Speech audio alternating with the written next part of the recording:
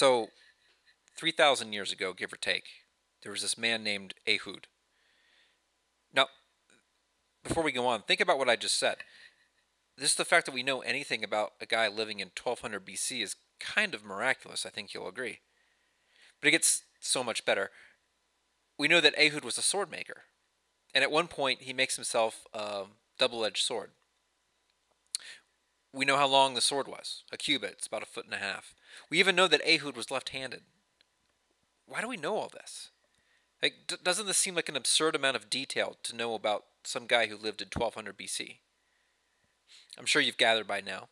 The story of Ehud appears in Judges chapter 3. But why? Back to the story. Ehud is sent to Eglon. Eglon is this foreign king, the king of Moab, and he's been ruling over the Israelites for 18 years. And Ehud is supposed to carry their tax, the tribute, to Eglon.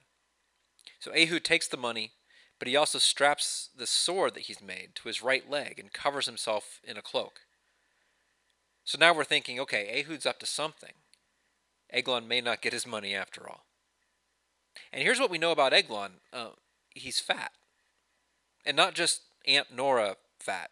We're talking about giant gangster slug Jabba the Hutt fat. So Ehud does give Eglon the money. But then he sends away all the people who had helped him carry the tribute to Moab. Think about that. He delivered so much money that he had to have a whole entourage to help him carry it. He leans into Eglon and whispers, "I have a secret message for you, O king."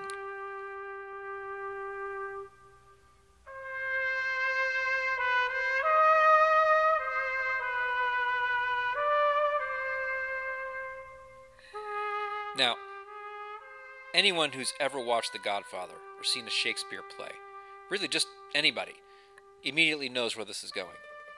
No one delivers a secret message without some ulterior motive. Eglon, of course, falls for it. Gets up to come towards Ehud.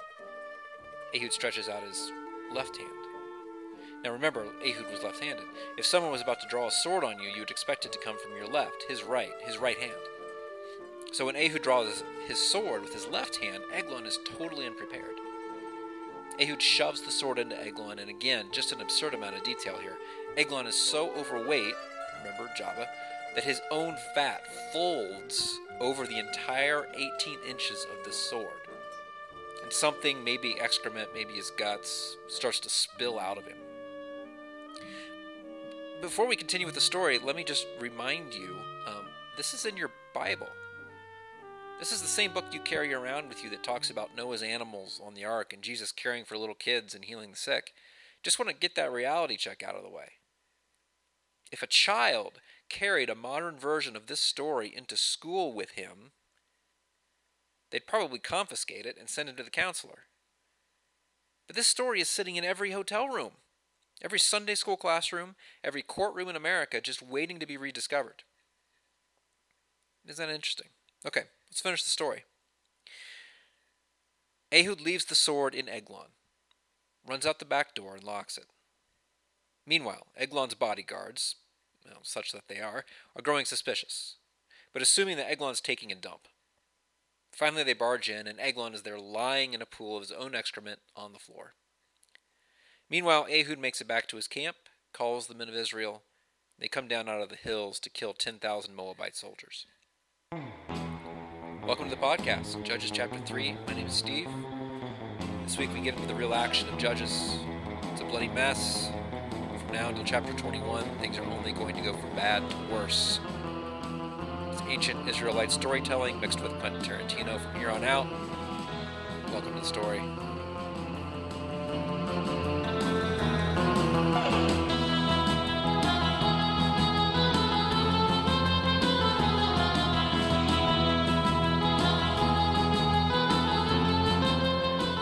Our discussion on the rest of chapter 3 is going to be brief.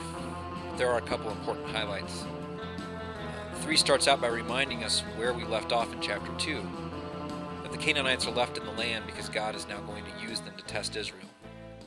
God wants to find out what they're made of, and if they're going to stick by the covenant or not. Remember, we introduced the idea of the covenant last week and how central the action in Judges is to this idea of the covenant. But verse 7, we run into this common theme which we see throughout Judges. The sons of Israel did what was evil in the sight of the Lord, and forgot the Lord their God, and served Baal and Ashtoreth. So we begin to have these judges raised up. The first is Othniel, who does a good job, conquers a foreign king. But then look at verse 12. Now the sons of Israel again did evil in the sight of the Lord, so the Lord strengthened Eglon, the king of Moab, against Israel. And you recognize the formula. You'll hear this wording over and over and over. And of course you remember Eglon, but look at the language here. The Lord strengthened Eglon. Why is God working against his own people? Why would God make someone more powerful who is threatening his own people? Well, remember, we have to go back to the covenant. We talked about this last week. God's actions make perfect sense when you realize that God will always act in accordance with the covenant he made with his people. Deuteronomy 28, which lists the blessings and curses of the treaty between Israel and God. Remember, this lists blessings, but it also lists curses. And one of those curses is that the enemy of Israel will be made more powerful, which is exactly what we're seeing here. But now verse 15, the sons of Israel cry out to the Lord, and the Lord raises up Ehud, you remember the left-handed sword maker. And at this point, I want to point out a quirk in the language. Then I'm going to leave it to you to decide if this is important or not. Ehud is not referred to as a judge. In Hebrew, the word for judge is mishpat. He's not introduced that way. So he's introduced not as a mishpat, but as a Mashiach. Mashiach means Savior. If you recognize this word, Messianic Jews still refer to Jesus, or Yeshua, as Moshiach. So let's read verse 15 with that understanding in mind.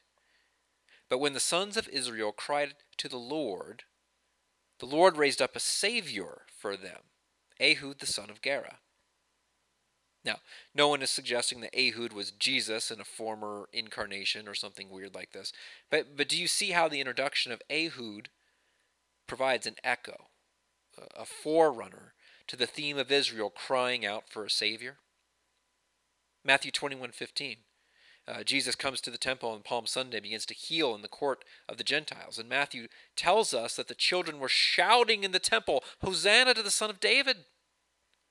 Hosanna comes from the root Yasha, which means to save. Yasha, Moshiach, you hear the same root in there? Hosanna literally means save us, please. Yasha na. This will become a central theme of Jewish identity throughout the Old Testament, and in Judges especially. The people cry out for a Savior, and God brings them one. Remember, Jesus is still over 1,000 years after Ehud. But already this idea that the people of Israel expect a Savior sent by God to deliver them is being ingrained in their natural or national consciousness. That idea should give you a little pause, especially if you think the Old Testament God is different from the New Testament God. And from here, well, you know the story. Ehud kills Eglon, escapes back to Ephraim, and they take the Moabites. We have a brief introduction of one more judge, Shamgar, in verse 31.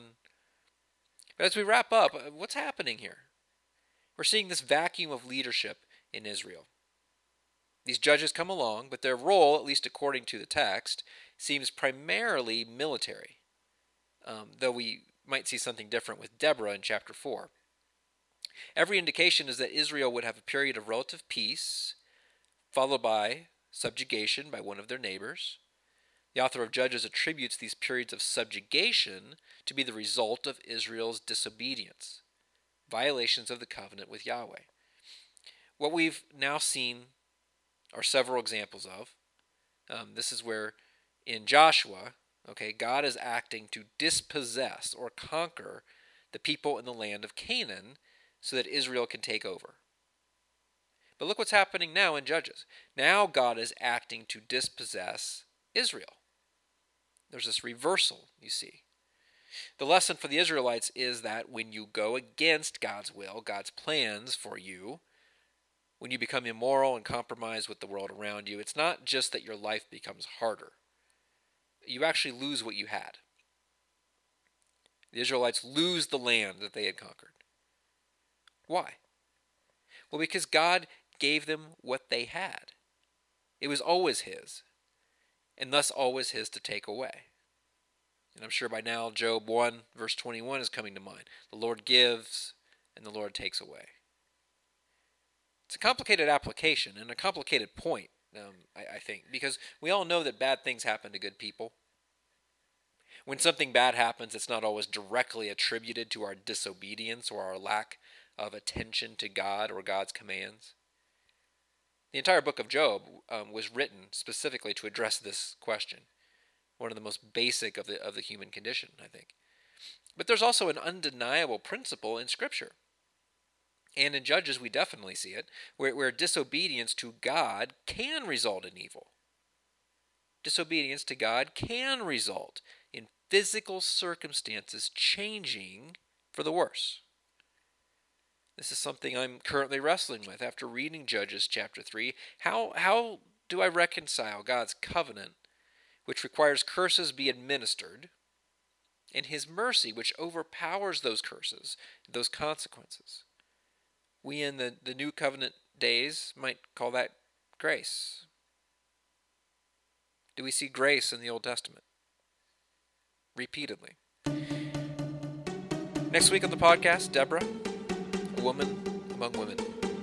Murder, insults, intrigue. Like I said, things only get messier from here on out. You want to be here for chapter 4. We'll see you then.